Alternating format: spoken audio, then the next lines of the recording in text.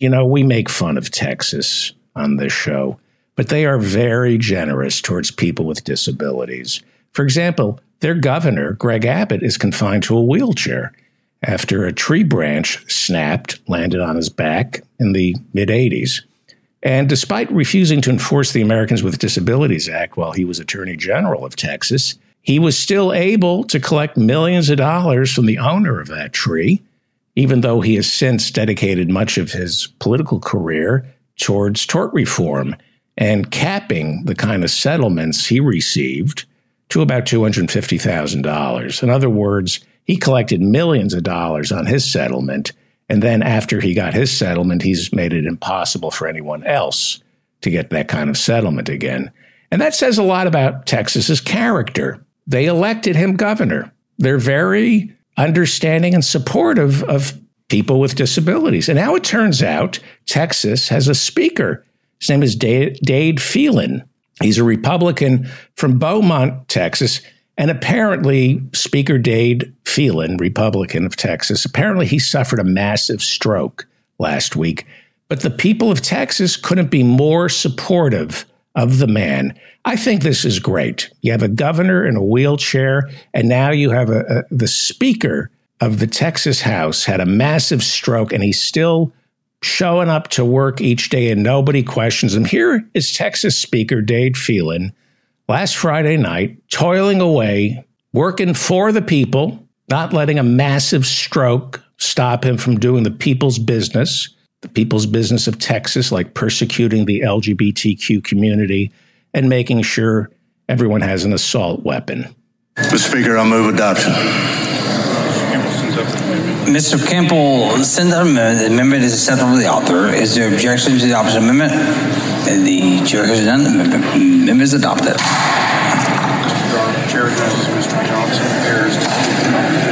The chair recognizes Mr. Johnson of Harris. Mr. Johnson of Harris to speak in opposition to the bill. It's not right. You want Niabe? Chair recognizes Ms. Niabe Criado to speak in opposition. The chair recognizes Ms. Niabe Criado to speak in opposition to the bill. Isn't that great? I mean, I'm sorry this man had a stroke, but he's an inspiration to all of us. The Speaker of Texas has a massive stroke and just gets right up there and keeps working. Mr. Campbell sends out the amendment is acceptable to the author. Is there objection to the opposite amendment?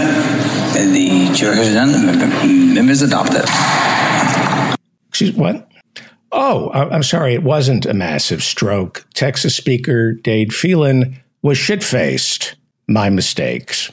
Send out the amendment is acceptable to the author. Is there objection to the opposite amendment? That's too bad. I thought it was a massive stroke, and I was proud of the guy. Turns out he's just an alcoholic. Well, it's too bad. And Ken Paxton, the Attorney General, the Chief Law Enforcement Officer of the state, he saw the speaker, the Texas speaker, trying to speak, the slur of the House of Texas. That's Ken Paxton, and he's the Attorney General of Texas, the Chief Law Enforcement Officer of the state. And he saw that the speaker was drunk and immediately called for him to resign. Ken Paxton said that the speaker was embarrassing the state of Texas. And given that Texas keeps reelecting Ted Cruz, that state doesn't embarrass easy. But you know what? Maybe Ken Paxton shouldn't have said anything. The Attorney General should have kept his mouth shut. Because on Thursday, a Republican-led committee in the House that's run by the shit-faced Dade Phelan, the speaker, miraculously, just a coincidence, Ken Paxton calls for the speaker to resign, and then all of a sudden, one of the speaker's committees recommends that Attorney General Ken Paxton be impeached. Now, we've all known about Ken Paxton for at least 10 years, right? Why is he all of a sudden impeachable? Because their dipsomaniac of a speaker is in charge, and he said, nobody calls me an alcoholic. Impeach the guy. I think that's what he said. What he said was this. Send out the amendment is acceptable to the author. Is there objection to the opposite amendment? I think in drunkese, that means impeach Ken Paxton for calling me a drunk. Can you imagine wanting to impeach an attorney general just because he called you a drunk?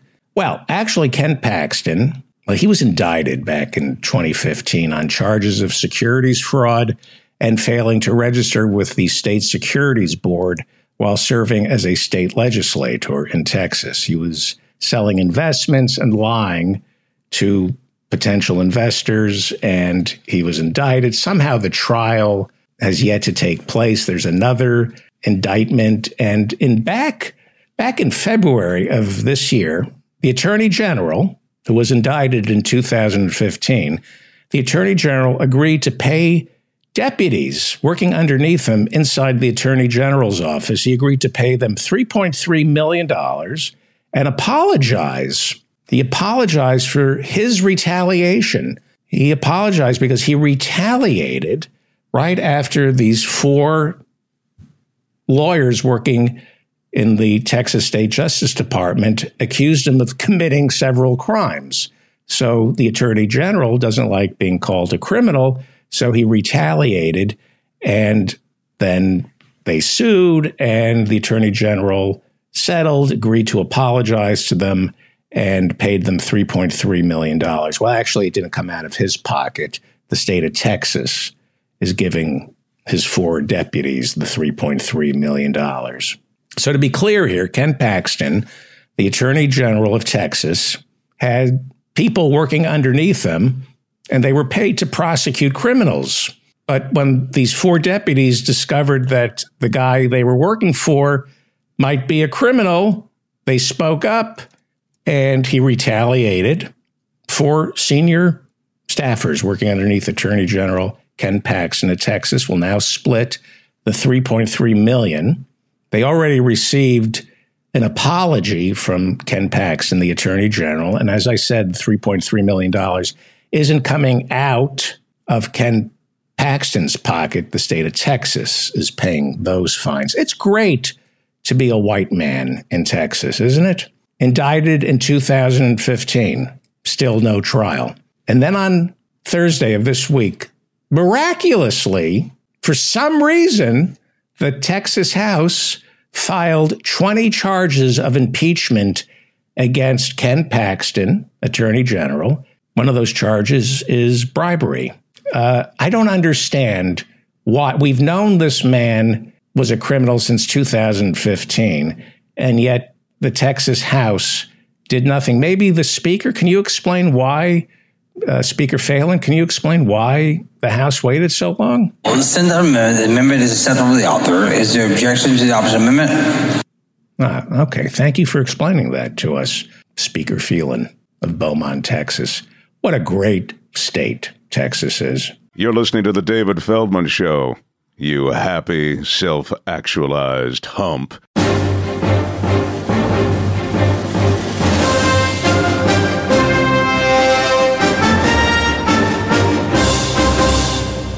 Recording on to the cloud. We're up in the cloud with the Hirschenfelds. Dr. Philip Hirschenfeld is a Freudian psychoanalyst. He is the real deal. Ethan Hirschenfeld is not.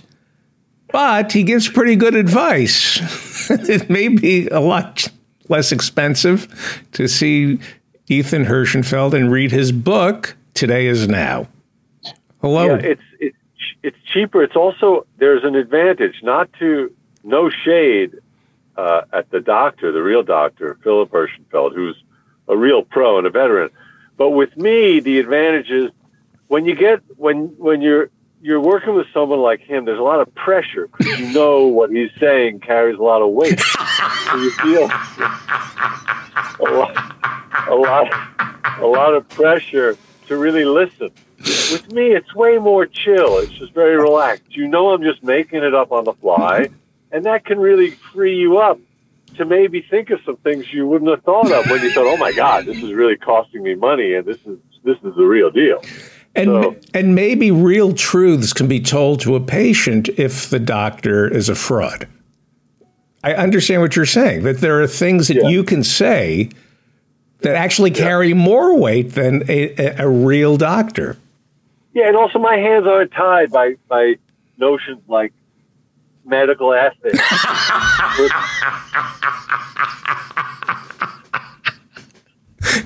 It's a freer conversation.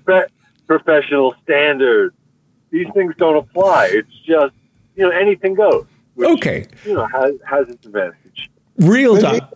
He is not a fraud. I object to the use of that word. He is just... I'm not a fraud, but I'm fraudian.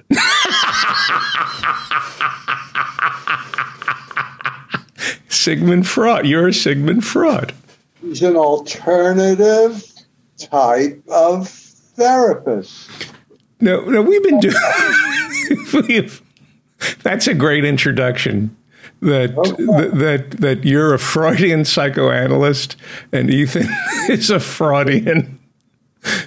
So you've been doing this show for, 3-4 years. 3 years. 3 years. 3 years. And I feel I'm making headway. I've asked this question once a year. I'm going to ask it again. If real Dr. Hirschenfeld, how many sessions could phony Dr. Hirschenfeld do before he was found out? It's Dr. Benjamin. The Dr. Benjamin, your alter ego, author of Today Is Now. Let me guess. I think, honestly, as someone who is the beneficiary of decades of this kind of therapy, some kind of therapy, if Ethan told me he was a doctor, I think I would. I don't think I'd ever find out that he isn't. I completely agree. Because I'm stupid or because he's good? No, because neither. Because of the ubiquitous issue of transference. You walk into somebody's office, he's the authority, and then you just play out your typical lifelong experience and reaction to authority figures. Now, so I'm not sure you'd ever figure anything out, even if he did things that were ridiculous. I was talking to somebody just this week, not a patient, but this person said that she had first started out in therapy with a Jungian analyst. And this Jungian analyst kept talking about these archetypes. They have some kind, I don't know what it's about, but something in their theory. So he was talking about archetypes. And after a while, she said, this doesn't apply to me in any which way. But at the same time, it was very hard for her to break it off because of her transference to authority figures.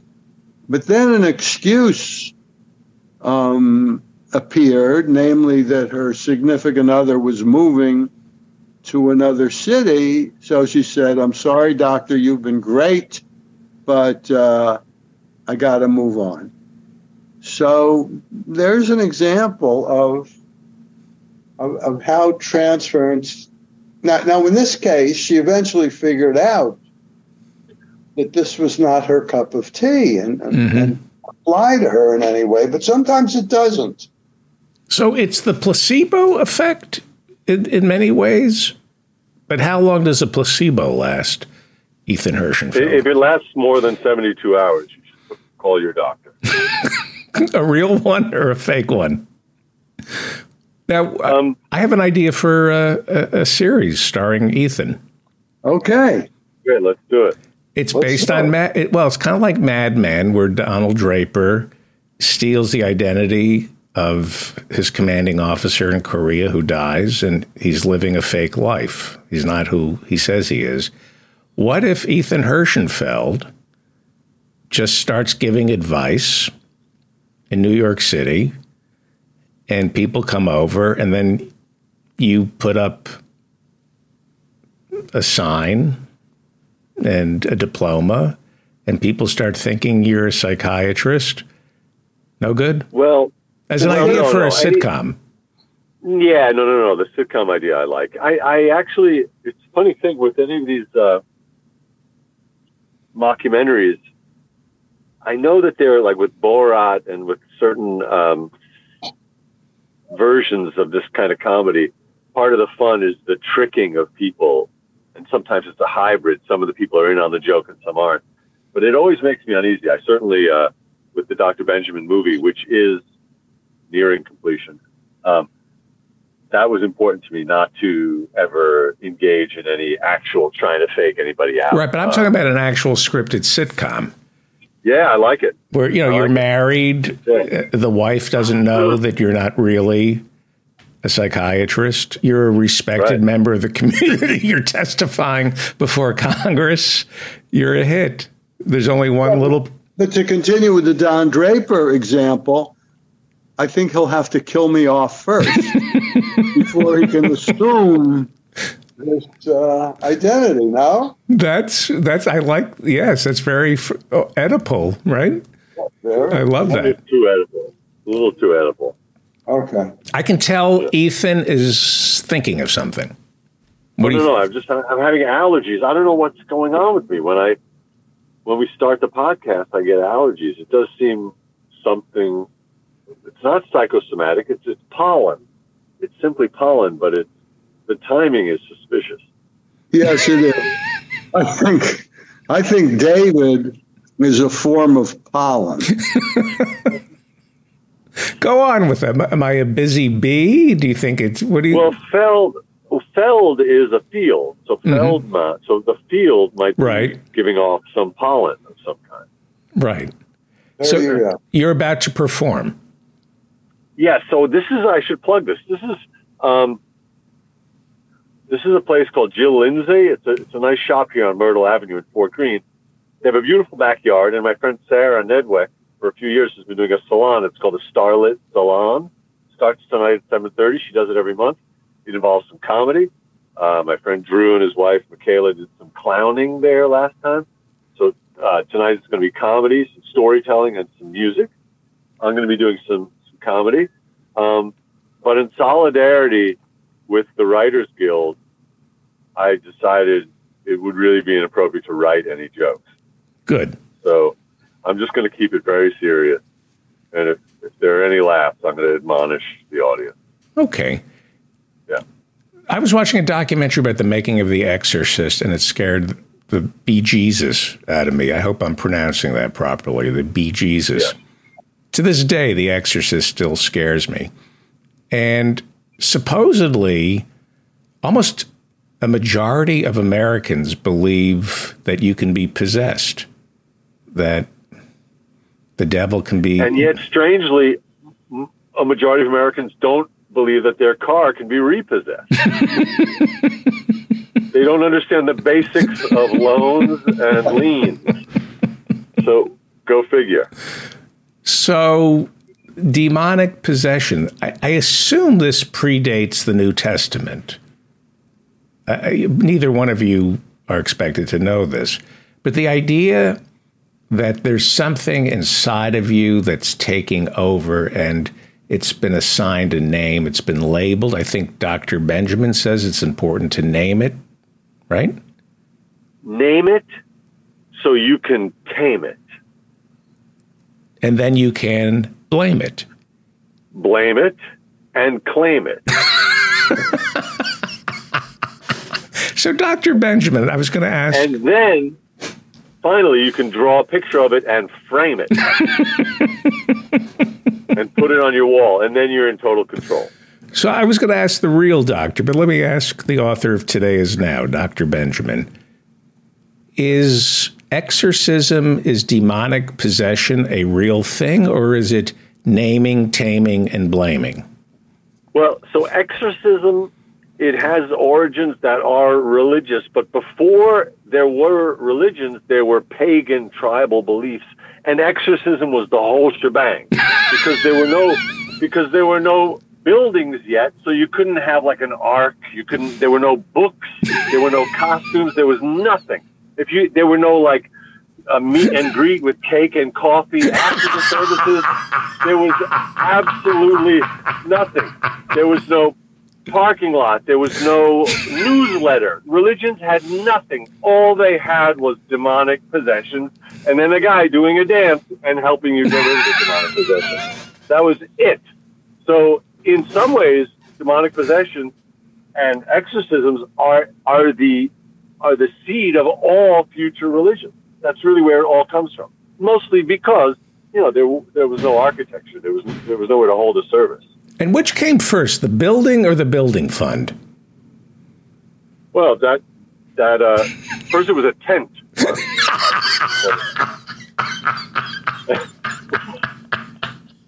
Before that, there was a cave fund. Yeah. So, real Dr. Herschenfeld, that makes sense to me. I don't know how much of that is true, but I think what your unlearned colleague is saying is a lot of people were acting up, they were misbehaving, and some kind of religious shaman would come along and rattle some bones and say, it's not you. The devil made me do it. It's the devil. Yeah. And this is, it does predate formal religion. It's a form of very primitive thinking, and it still exists today. Our rational thinking is a very thin layer on the top of our brain. In the deeper levels, all this mumbo-jumbo stuff is still alive and well. If you walk the streets of New York, you will notice, and I invite any of your listeners, if they want to come visit, I will take them on a tour. You can see this. There are chicken bones everywhere. Yeah. Why? It's not because people like to eat chicken. That's a little bit of the reason. The real reason is there's a lot of pagan Santeria? Is it Santeria? Santeria and other types of ceremonies that still involve. The idea is you're going to exorcise the demons that are possessing you somehow through chicken. Waving a chicken around your head. That you can do it like that. It can be with a fried chicken, a gumbo, a vindaloo. You can, however you want. You can. Now, how do you do it?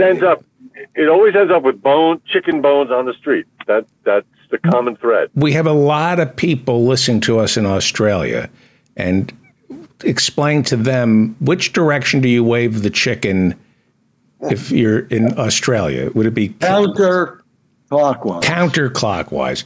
So, because they are standing on their heads. So everything is different. I think the chicken waves the Aussie around its head to get rid of demonic people. So, can I give an example? Yes, of how please. this exists today in our political discourse? You're always asking me what I'm reading. Well, tonight I can tell you what I'm reading. I'm reading an absolutely fascinating book called The Devil and the Jews. And it's a scholarly book by a guy by the name of Trachtenberg. And it's all about how throughout the Middle Ages, like starting in the 6th century, the Jews and the devil were considered almost the same thing. The Jews were the children of the devil. They worshiped the devil. They were magicians. They learned their magic from King Solomon, who, according to the legends, could control all the demons. So if you think about it, it's not a very far leap from that primitive thinking to Marjorie Taylor Greene saying the fires in California were caused by Jewish space lasers. Right. I might have mentioned this on the show before when that weird story popped up a year ago, but there actually is a device. There actually is a Jewish space laser. It's a device used by real estate agents in New York to overestimate the size of one bedroom. And on your eyes to get rid of nearsightedness. Right. How do we put an end to the idea that Jews are satanic? Where do people get... so you're saying it's a primitive way of thinking. It's delusional. I got to tell you this. I once... Oh, Doctor, you were about to say something. Yeah, go ahead. I think I scared him. I was once... in 2004 or 5, I was singing the role of the devil in the opera Faust, in the French version of Faust. And that same year, there were 2 other bass baritones who got hired to sing the same role in different places. And all 3 of us were tall New York Jews. And all 3 of us were hired to sing the devil with these opera companies. And I remember thinking, this is curious. Yeah. But anyway. What happens if you think you're possessed? How do you know the difference between real possession and There's no such fucking thing as real possession. Give me a break. What? No demons flying around us. That's Bubba Mises. But what about the demon rum and the demon lust? If things are coming out of me, and I'm saying horrible things that I don't normally say, right, and doing horrible things, and I'm blaming it on something inside of me, what is not knowing anything? Would that be a type of what? Schizophrenia, paranoid? No, type of hysteria. It would be hysteria. That's right. I mean, you're always saying horrible things. What? But it's you who's saying it. The devil's not making you do it. Did Freud, because as I understand it, Freud's worked with women who were hysterical. And men. And men.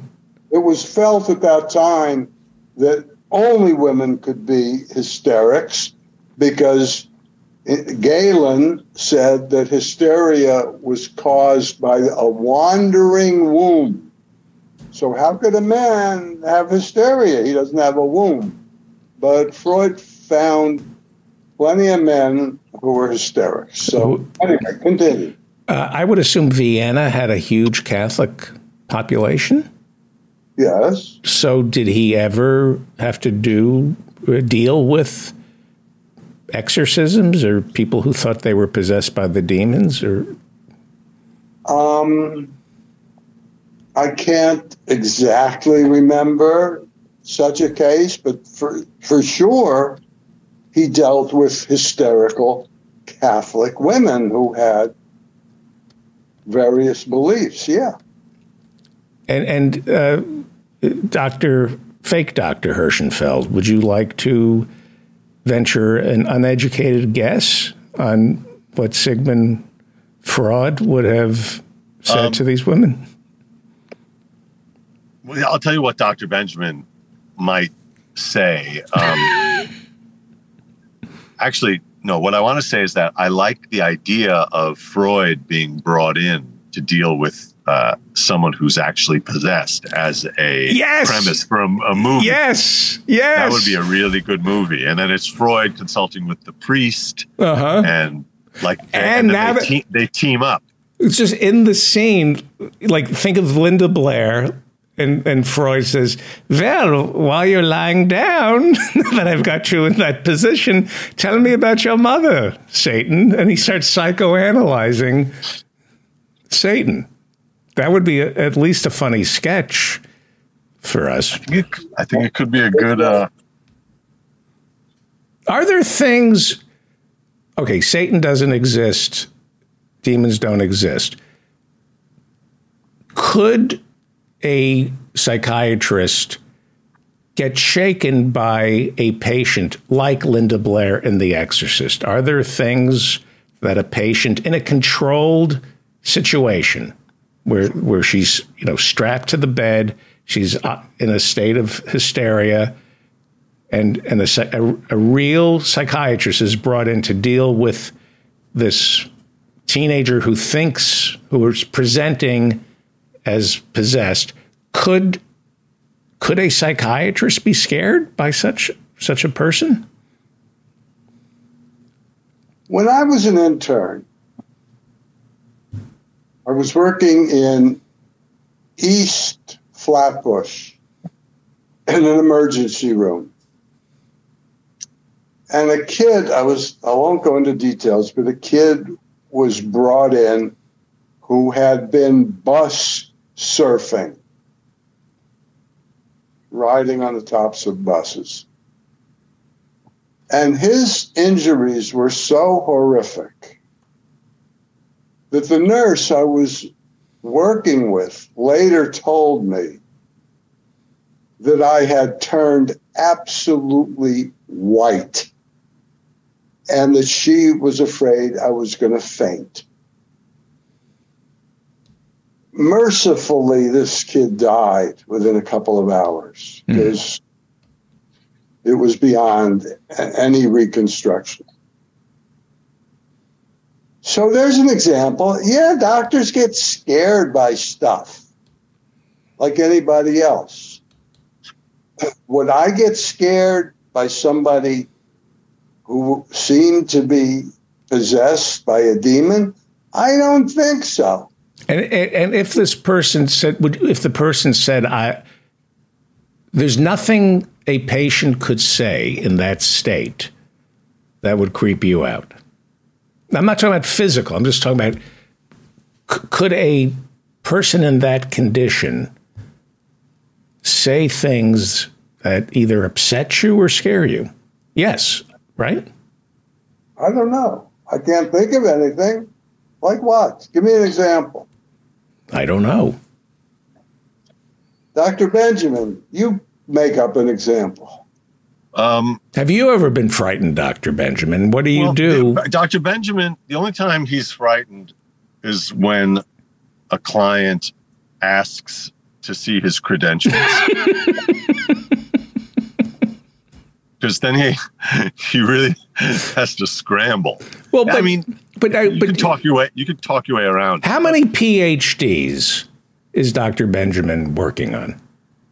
Well, he came very, very close in 2 fields, and then there were a few others with some master's degrees in process, but mainly it was 2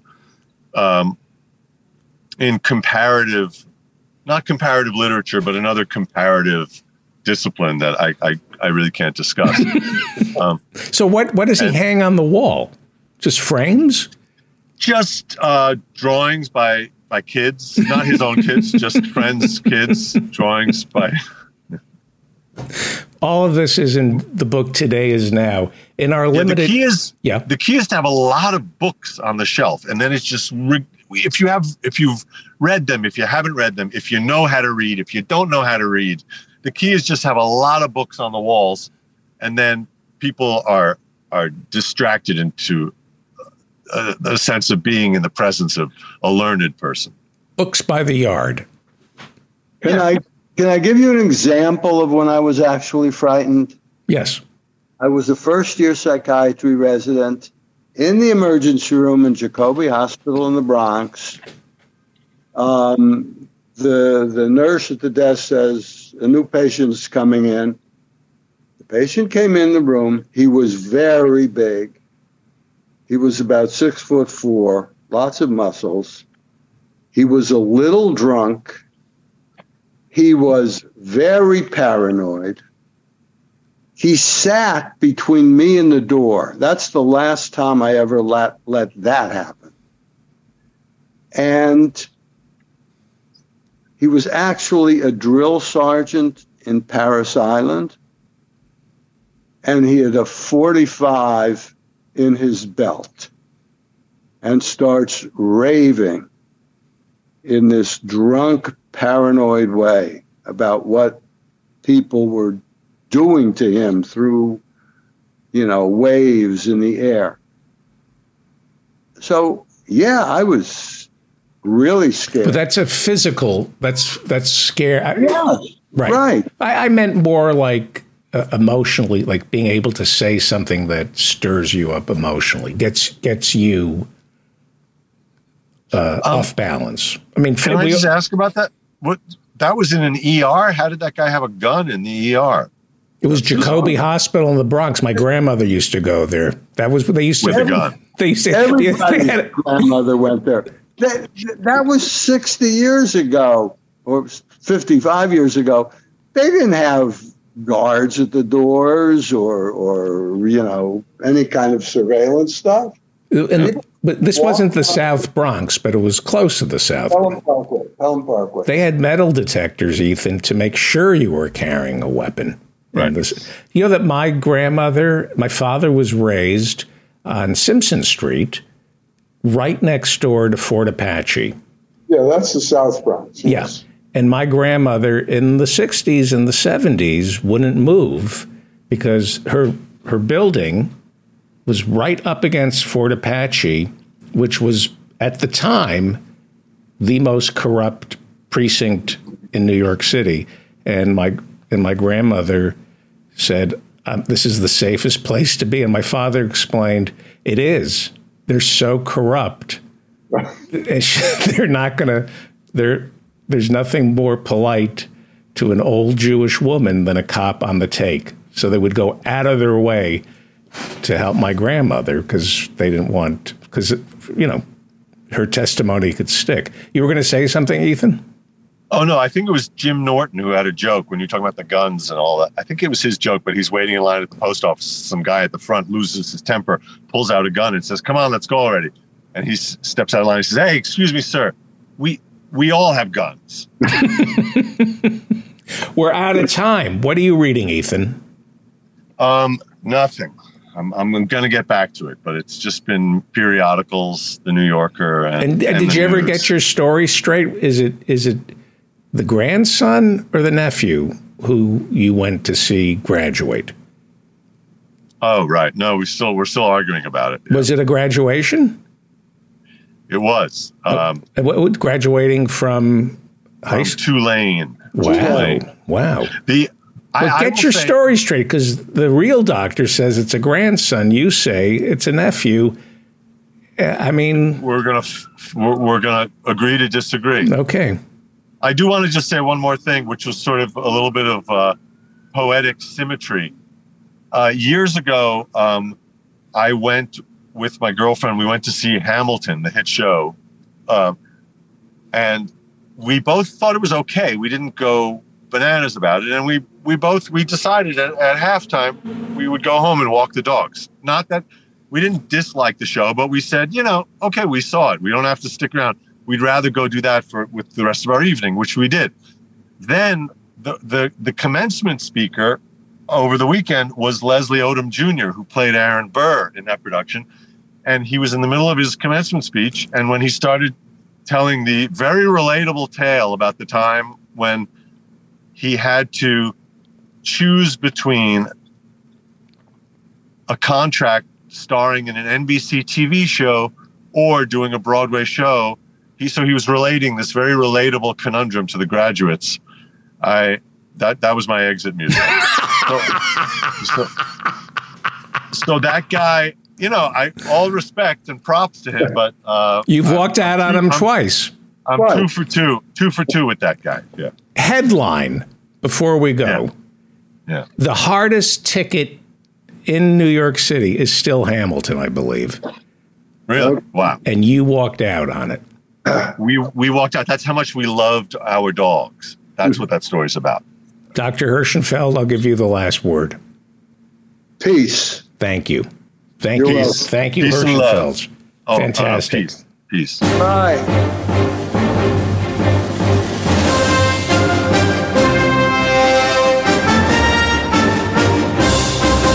You're listening to The David Feldman Show, you happy, self-actualized hump.